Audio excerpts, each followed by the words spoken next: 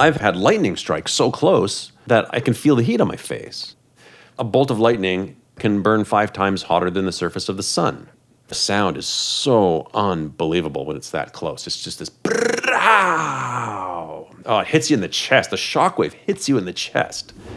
That's George Karunis, storm chaser, extreme adventurer, and Royal Canadian Geographical Society explorer in residence.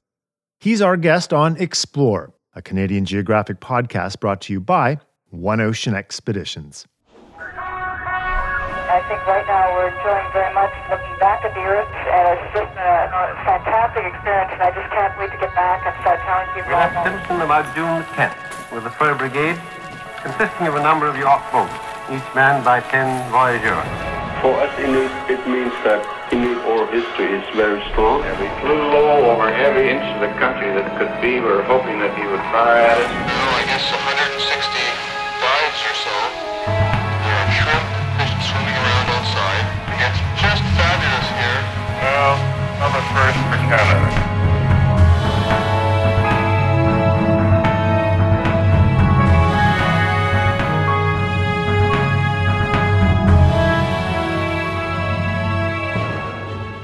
Welcome to Explore, the Canadian Geographic podcast, where we talk to the world's greatest explorers about their adventures and how Canada, its landscape, people, wildlife, and history have shaped their spirit of discovery.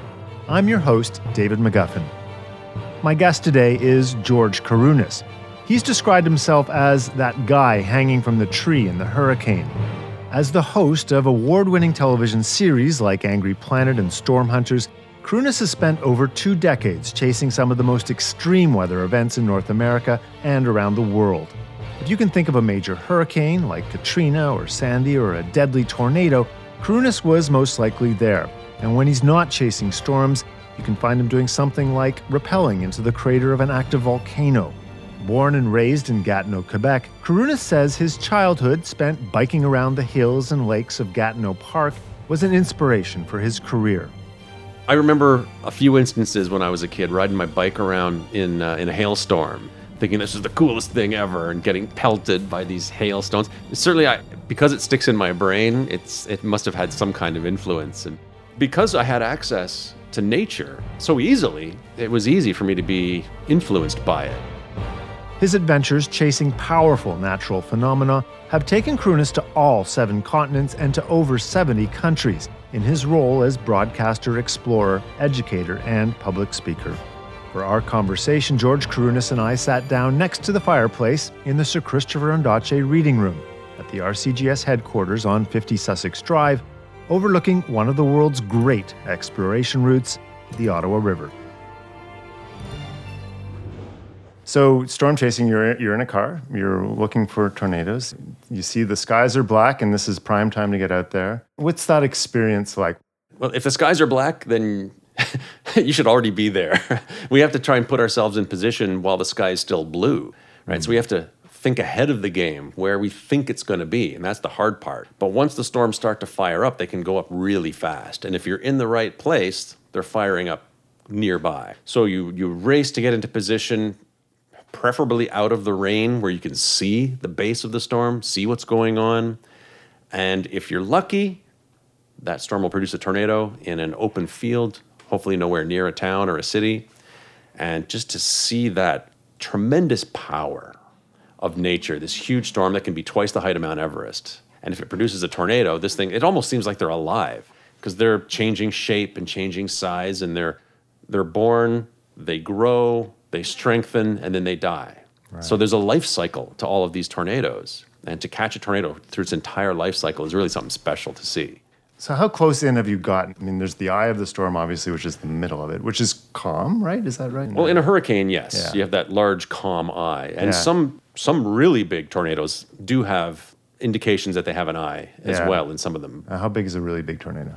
The world record tornado, which I was on, was El Reno, Oklahoma, back in 2013, and it was 2.6 miles wide, which is 4.3 kilometers. Wow. Huge. It's a big tornado right here. There's the left side. Wow! Wow! We're right up beside it. Across the road, right ahead of us. Holy smokes. So that's the biggest anyone has ever seen. And, so any weaker because it's that big? Or is it No, it was very strong, Right. too. Very strong. And killed 3 colleagues of mine, as a matter of fact. Sorry. Yeah, well, it's part of the game, unfortunately. It does happen. That was the first time that storm chasers had ever been killed by the storm they'd been chasing. And the thing with that particular tornado was it accelerated from about maybe 20 miles an hour forward speed to 40 miles an hour. So it sped up, went from a mile wide to 2.6 miles wide, and turned left all within less than 1 minute. Wow. So it was too big to outrun, and it was too strong to outlast. So I was behind it, thankfully, and they were trying to get in front to deploy some scientific probes. This is Tim Samaras and his crew, very well known and very well respected. So you can do everything right and still fail.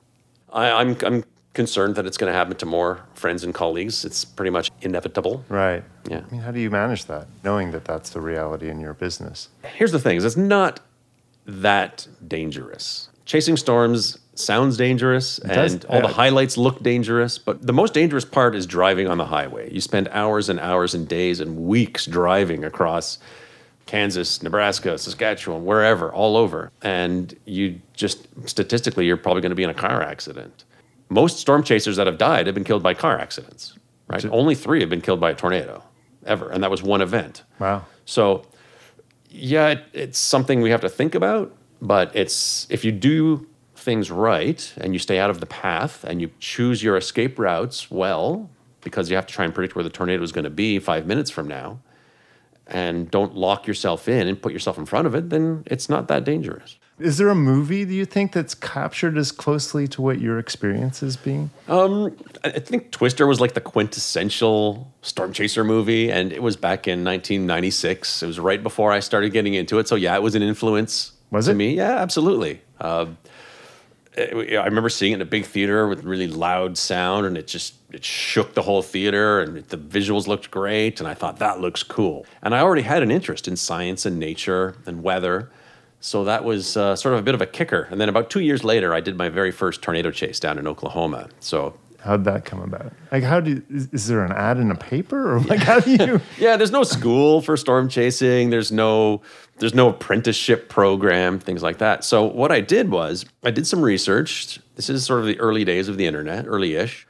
And I was able to find some storm chasers that would take people on to help them fund their own chase for a fee. And you go and you spend 2 weeks with them and learn the ropes, right? So I thought, this is fantastic. I can go and learn from these guys who I'd already seen in nature documentaries and storm TV programs, things like that. So I'm going to go and hang out with these guys that to me are legends, guys like Charles Edwards and Jim Leonard. And so that's what I did. Went down there, 1998. We just so happened to have a National Geographic TV crew traveling with us at the same time, which was very fortuitous for me. Mm-hmm. And actually, we had a hard time finding storms that year until the very end of the trip. Here we are in north central Oklahoma, and tornado forms in the field right beside us. Perfect. It's within maybe 100 meters of us, really close. But then it turns and starts coming closer, and we can see it digging into the ground and kicking up the dirt. And now it's coming right at us. So we have to take evasive maneuvers and turn around to get out of the path of this thing, because it's coming. Yeah. But we get stuck in the ditch in the process of turning around. Oh, my God. And now, of course, this tornado is bearing down on us. And we just got out of there in time, and the tornado crossed the road right where we were parked. So that bit of adrenaline rush combined with having the TV crew there and it being my first experience with chasing tornadoes really sort of solidified my desire. And I've been going back pretty much every year since for about 20 years. Right. So you're a young guy and you're looking at this and you're like, hey, this could be something I do? Is it even at that moment? Are you like, people are As a career? Yeah. No. No, it still took some time. It took time, yeah. It was never an overnight thing. I started off as a musician. And I went to study music in school at Ottawa U, and then transitioned and became an audio engineer. Spent years working in recording studios, including one of the biggest studios for film and television in Canada, the biggest in Canada. Which is that? A place called Deluxe. If you've ever watched a movie that says Color by Deluxe at the end, that company.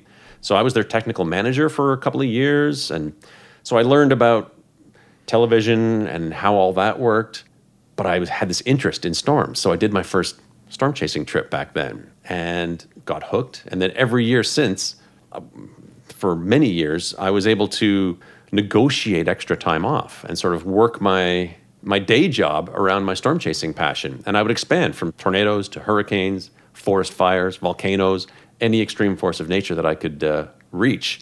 And I would take extra time off. I would take unpaid time off. Wow. I would take all my overtime and I would save it. I would bank my overtime at time and a half so that I could take more time off. And I remember in 2005, that was a big transition year for me. I was in Ethiopia for 2 weeks on a volcano expedition, spent a month tornado chasing, and also chased 4 separate major hurricanes, including Katrina, all in 1 year, still while holding down a full-time job. Wow. Yeah, that was a crazy year. It was busy. It's intense.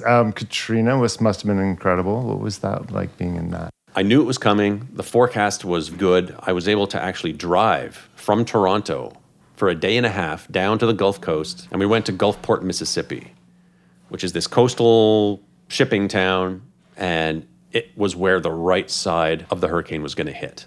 And I always like to go for either that calm eye in the middle or the most violent part, which is usually in front of that eye or just to the right. To the right. Just to the right of the eye. So because you have those rotating winds in the hurricane, that low pressure system, and the hurricane's moving forward, you combine the rotational speed plus the forward speed in that right front quadrant.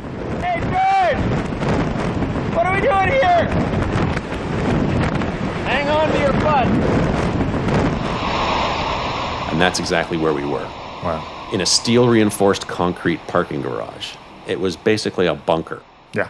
The closest thing that I could find to a bunker. And as the storm hit, it took hours for it to slowly ramp up. As the wind got stronger and stronger, you could hear pieces of debris crashing around, windows smashing, the sound of the wind through the electrical wires, screaming, howling, the rumble of the garage shaking under our feet, and just the clatter of all the debris was unbelievably loud. And as it ramped up, the floodwaters came in. These hurricanes push a lump of seawater inland. This storm surge can be the most damaging part of the storm. It's actually more dangerous than the wind. And in Katrina, it was 10 meters above normal high tide. That's the height of a 3-story building. So as that water came in, I was able to reposition my car up into the higher levels of the parking garage to get it out of the floodwater. And I could reposition the car to place it so it wasn't in the direct wind, so I didn't smash the windows out from flying debris. So I made it through Katrina without any damage to my car whatsoever. Meanwhile, the entire town of Gulfport around me was smashed to bits. There were boats in the street, shipping containers tossed around like Legos. There was a bank building that was swept by the waves so violently that the only thing that was left, and the only reason I knew it was a bank, was that the bank vault was left. The rest of the building was down the street inside the Walmart. Amazing. Yeah, that's power. So where does that rank among the storms you've been in? That was for sure the strongest hurricane I've ever been in. And that world record size 4.3 kilometer wide tornado was the most violent tornado I've ever witnessed. Ever been in. You spend a lot of time with storms, and the trend seems to be these storms are more frequent and they're stronger, and there's a lot of debate about climate change, how that's impacting our Earth. And what's your view on that?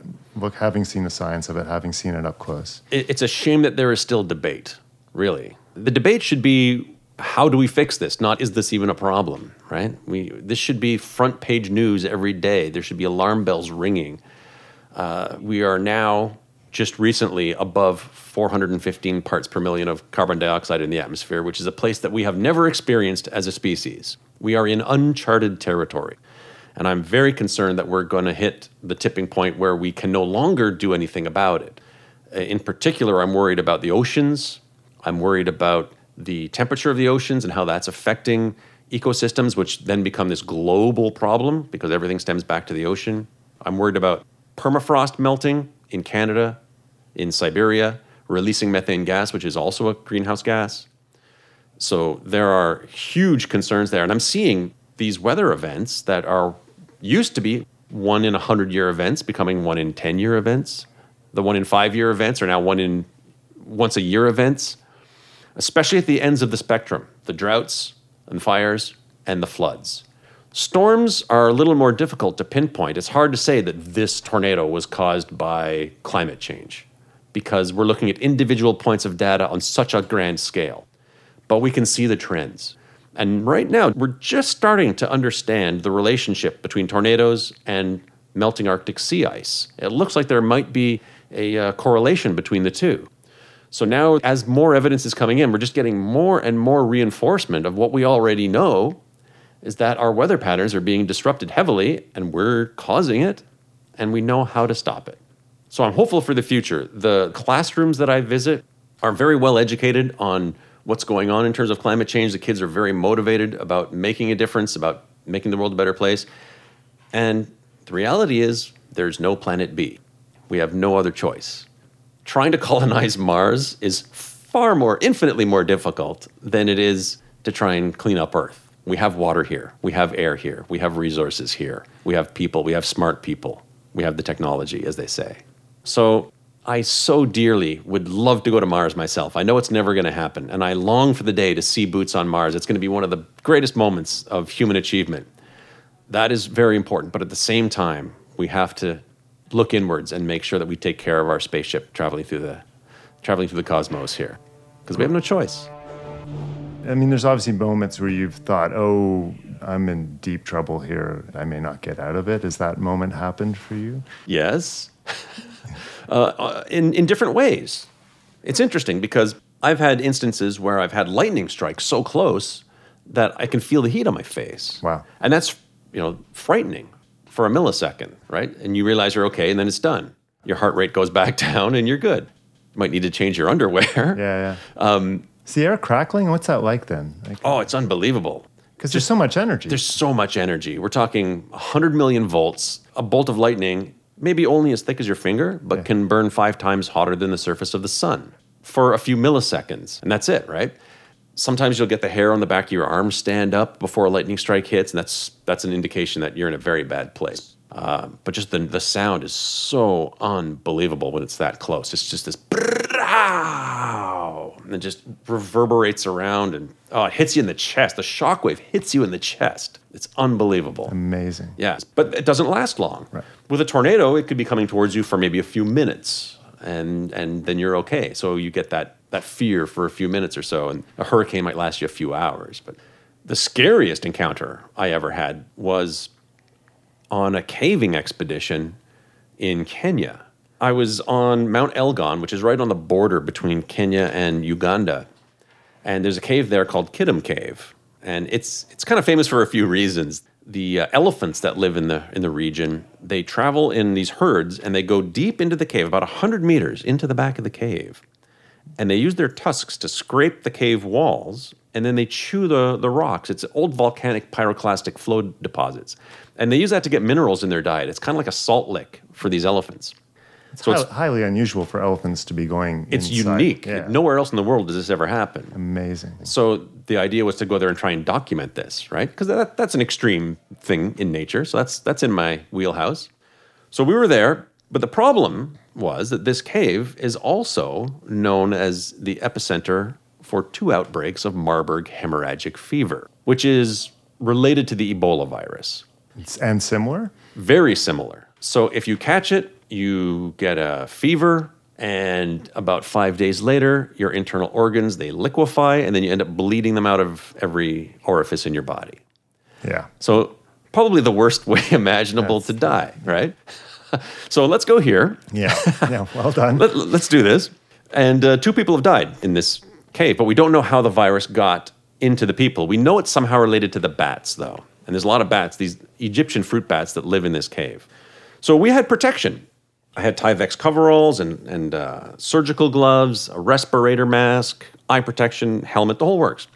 And the dangerous things I do, I try to do in as safe a manner possible. And part of that is bringing experts along with me. So I had with me a bat biologist who has studied the cave. He's mapped the cave. He's the best person in the world to have with me. So these bats are in the back of the cave, and we're walking towards them. And every step we take gets hotter and hotter because of the biomass of these bats. And the ammonia smell from the bat guano is overwhelming, and we're wading through the bat guano. And of course, we're making an episode of the old Angry Planet TV series that I used to host. And my cameraman needs light. He can't film in pitch black. So he flips on the light on his camera.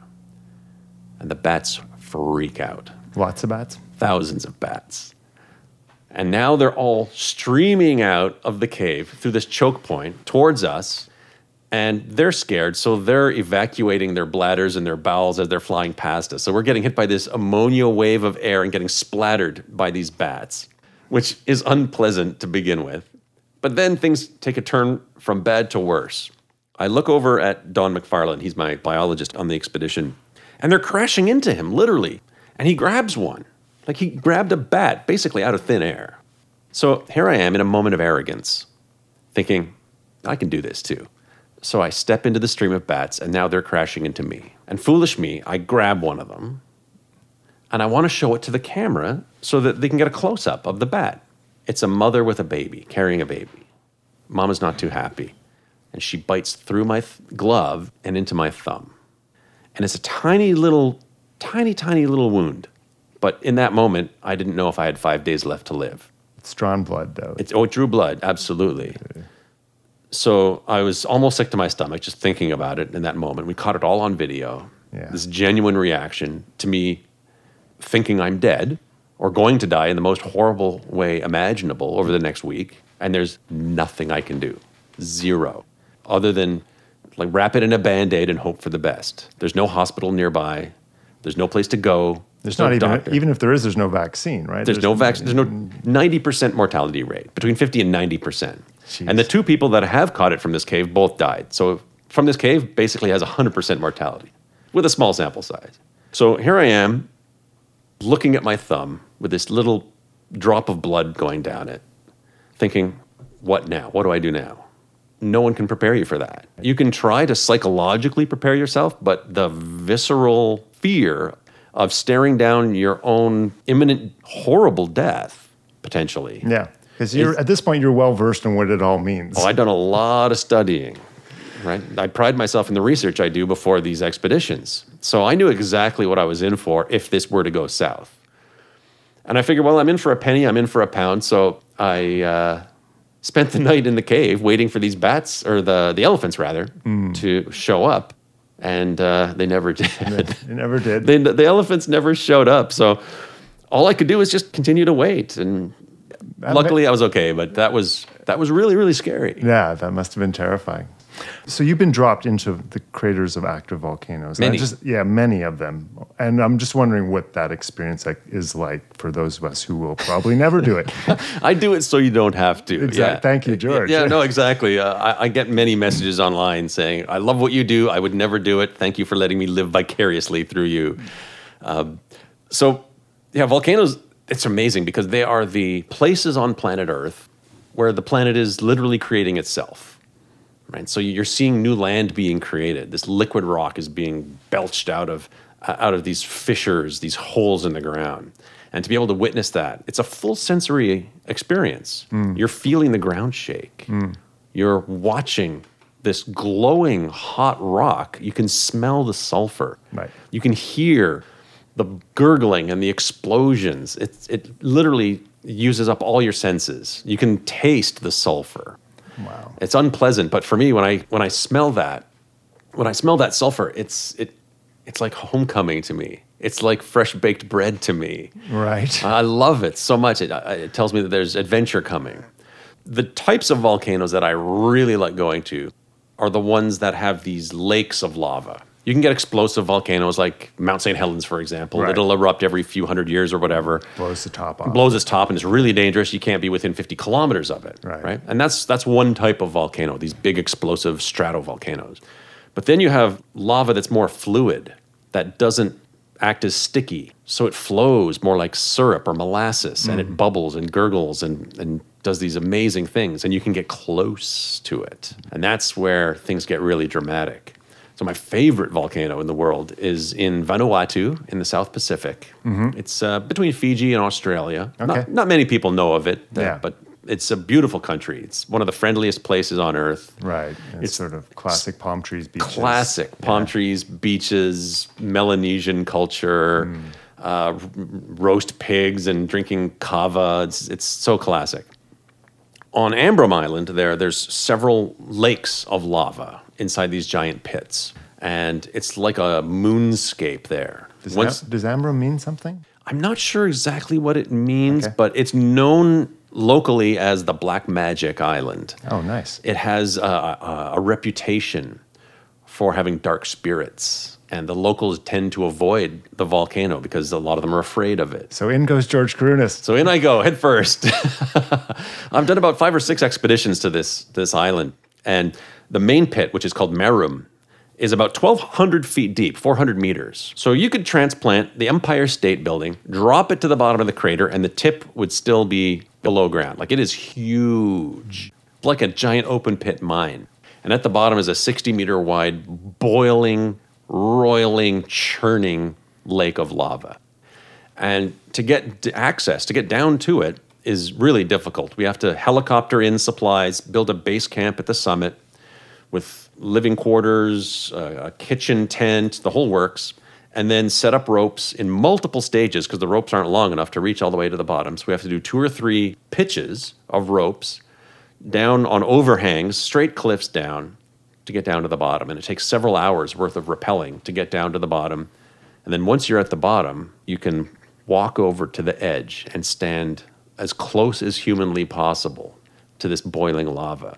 And I've got a special reflective aluminized heat suit that I wear. Yeah. And there's a lot of pictures on the internet of me wearing this heat suit. It looks like something from a steel mill or a space suit kind of It's thing. like a spacesuit from like a 50s movie or Totally something. does. It's like, from a 1950s science fiction movie. Exactly. Totally. And the first one I ever bought, I have 3. The first one I ever got, I got it on eBay used for $100. Nah. Don't buy used safety equipment off of eBay. What was it advertised as? Thermal protective suit. Yeah. So it may have been used in a steel mill. It probably was, in a foundry or a steel mill or something like that. Yeah, absolutely. Right? So you can buy anything online. You can buy anything online. Yeah. Exactly. So if you're wearing one of these suits, you can go and you can stand on the very edge for several minutes at a time. You still feel the heat. It adds up, but it prolongs your exposure. Without it, you could stand there for maybe 10 or 15 seconds before you start to back away because you're getting burned. And I've actually had burns on my arm in the gap where the glove and the sleeve, sometimes there's a space, and I've had burns on my arm there. Wow. So it's extraordinarily hot. Being at the bottom, standing next to this thing, it sounds like waves crashing on the beach against rocks, but it's liquid rock. So how long can you stay down there? Oh, several hours. Really? It is possible to stay overnight. No way. But I have a bit of a formula for danger. Danger equals proximity times time. So the closer you are, the more dangerous it is. The more time you spend, the more dangerous it is. If you spend a lot of time very close, it's really dangerous. But the biggest danger is not the liquid rock, it's actually the falling rocks, because it's such a dynamic environment. These avalanches of boulders can come crashing down at any time. And as a matter of fact, that volcano, that lava lake no longer exists. Back in December, the entire summit collapsed because the lava lake drained out of a fissure on the side of the volcano, several kilometers away. All the lava poured out, leaving a void underneath, and the summit collapsed. Our helicopter landing pad is gone. Our base camp site where we set up our tents, gone. The lava lake, gone. It's like an atomic bomb went off. And you would not want to be at the bottom when that happens. Amazing. You'd be buried underneath a mountain. There's a lot of great Karunas videos online, and one I watched in preparing for this was you dropped into something called the Doorway to Hell.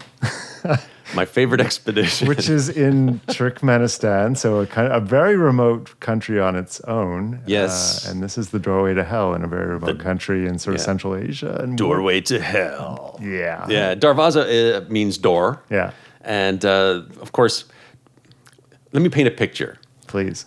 So Turkmenistan is a very dry desert nation, former Soviet republic, and it's just north of Iran, Central Asia. And it's known for its dictators. The former dictator, he renamed all the days of the week after his family members and his favorite books.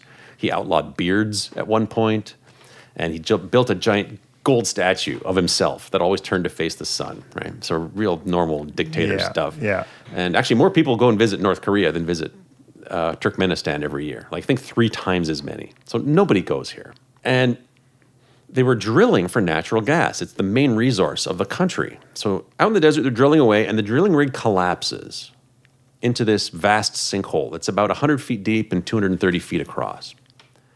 And it's leaking methane gas, which is the main portion of natural gas.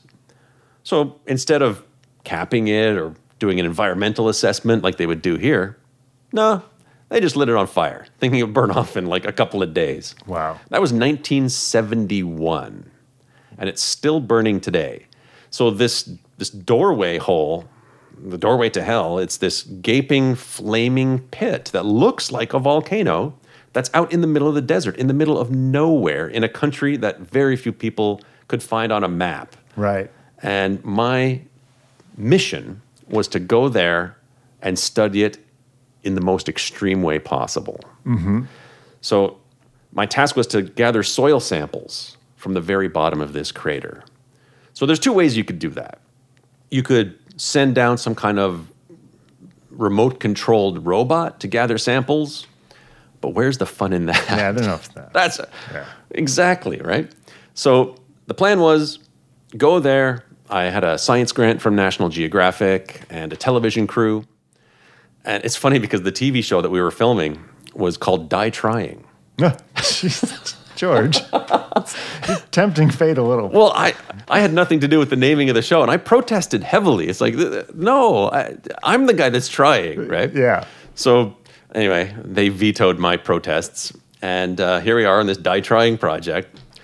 So I was to stretch these fire-resistant ropes across the entire span of the crater and then go out to the middle in my heat suit with a special Kevlar harness. And Kevlar is the same material they use to make bulletproof vests out of, because a regular nylon harness would have just melted from the heat. Right. And self-contained air, because we didn't know what the oxygen levels were like at the bottom of this crater. No one had ever been there to the bottom. So I had a fireman's self-contained air tank with a full face mask, the whole works.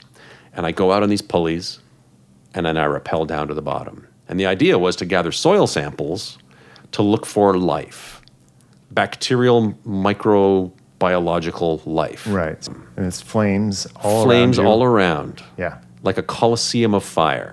It was, to me, a very important mission, and it was a world's first. I love doing world's first. It's my favorite thing in the world, is doing something that no one's ever done before. Right. So once I set foot at the bottom, it must be like what it was like to set foot on the moon. And the orange glow of the fire, we did it at night. Oh, yeah. So the orange glow lit up the walls of the crater. Yeah. And I could feel the heat. And the mask, you're breathing, and you sound like Darth Vader. And I went to start digging in the soil to grab some samples. And as I dig, I'm opening up new vents. So the fire is now jumping over and coming out of the hole that I'm digging. Wow. And this is happening all around me. And I know I've only got about 17 minutes worth of air to do this. That's it. And I measured a ground temperature of 400 Celsius. That's over 700 Fahrenheit. So you're walking on that? Well, I was walking up to it. We had several days of studying the crater before I was able to drop down inside. So we took a probe, a special temperature probe, and we measured the temperature in various spots.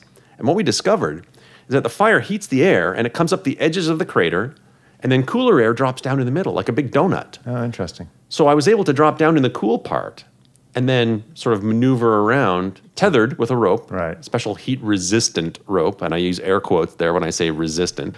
And so I was able to walk around to these very hot areas, again, for short periods of time, and then get out. Get out. Yeah. But 400 degrees, I mean, people cook meals at 400 degrees. Oh, yeah, you can burn meals with 400 degrees easily. Yeah, exactly. I've done that. Yeah, absolutely. So it was like being in an oven. It wasn't like being in an oven. It was an oven. Right. Absolutely.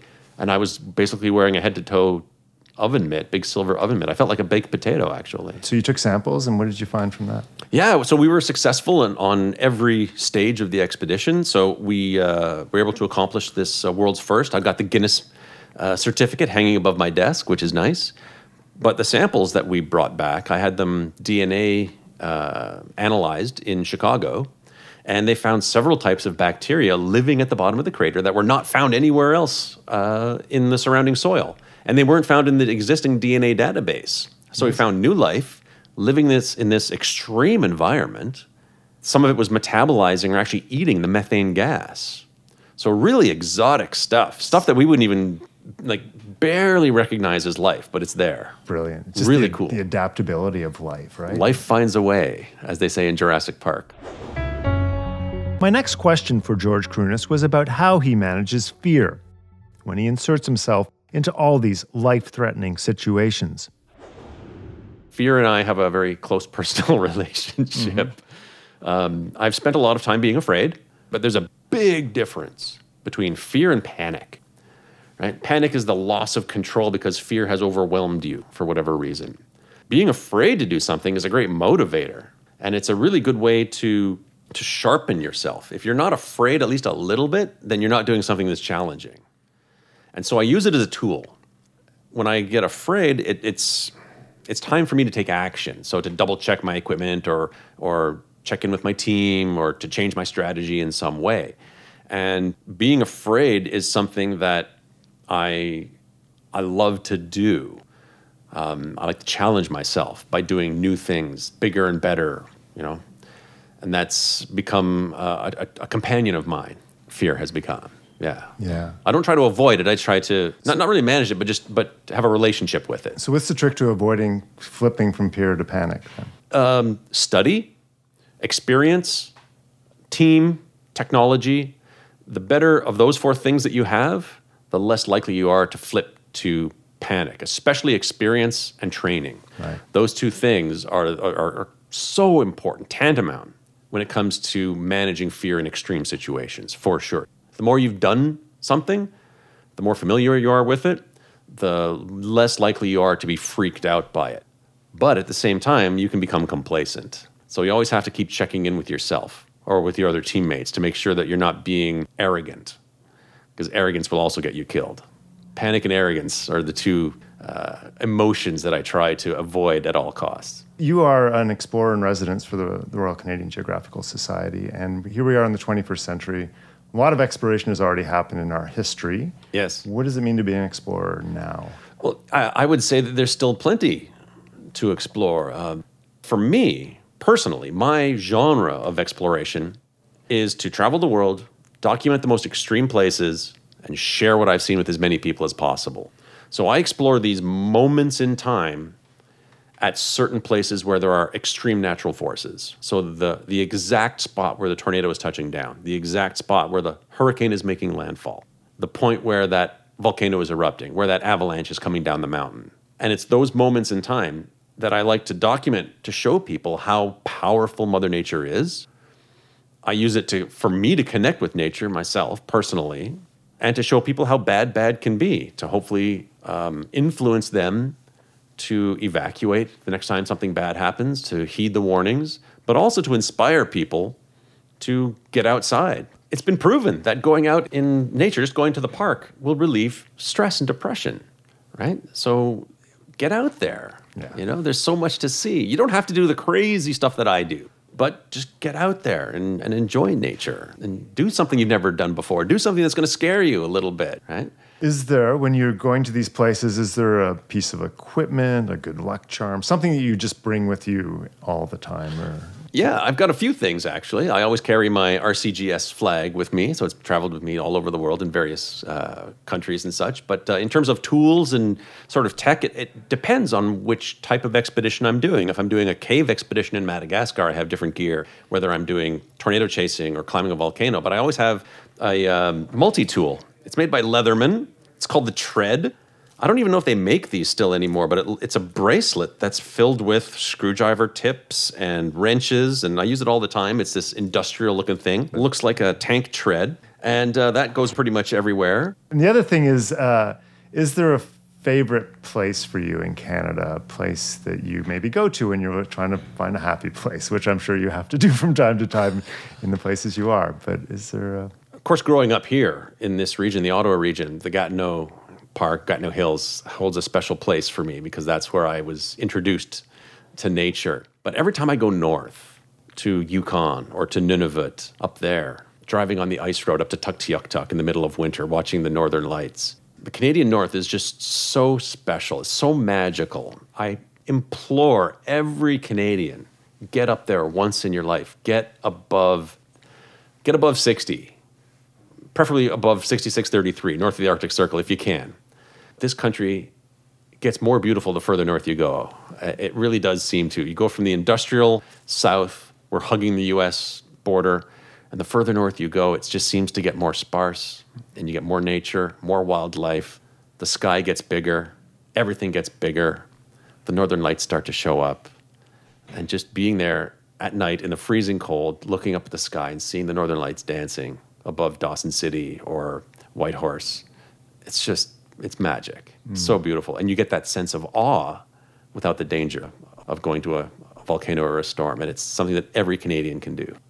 That's great. Well, George Kourounis, thank you very much. My pleasure. For coming in and doing this with us. Yeah. That was RCGS Explorer in Residence, George Kourounis on Explore. Music and production for Explore is by Robin Dumas of Soundshield Studios. And we'd like to hear from you. Send us your comments or questions to explore@canadiangeographic.ca. And want even more great Canadian Geographic content? Visit cangeo.ca/subscribe to order Canadian Geographic magazine. A subscription gets you 6 issues of the magazine each year, with stories that will entertain, surprise, and educate you about the remarkable Canadian landscape, wildlife, and people. Subscribers also get bonus issues of Canadian Geographic Travel magazine and a free wall map of this great country of ours. Subscribe today at cangeo.ca/subscribe.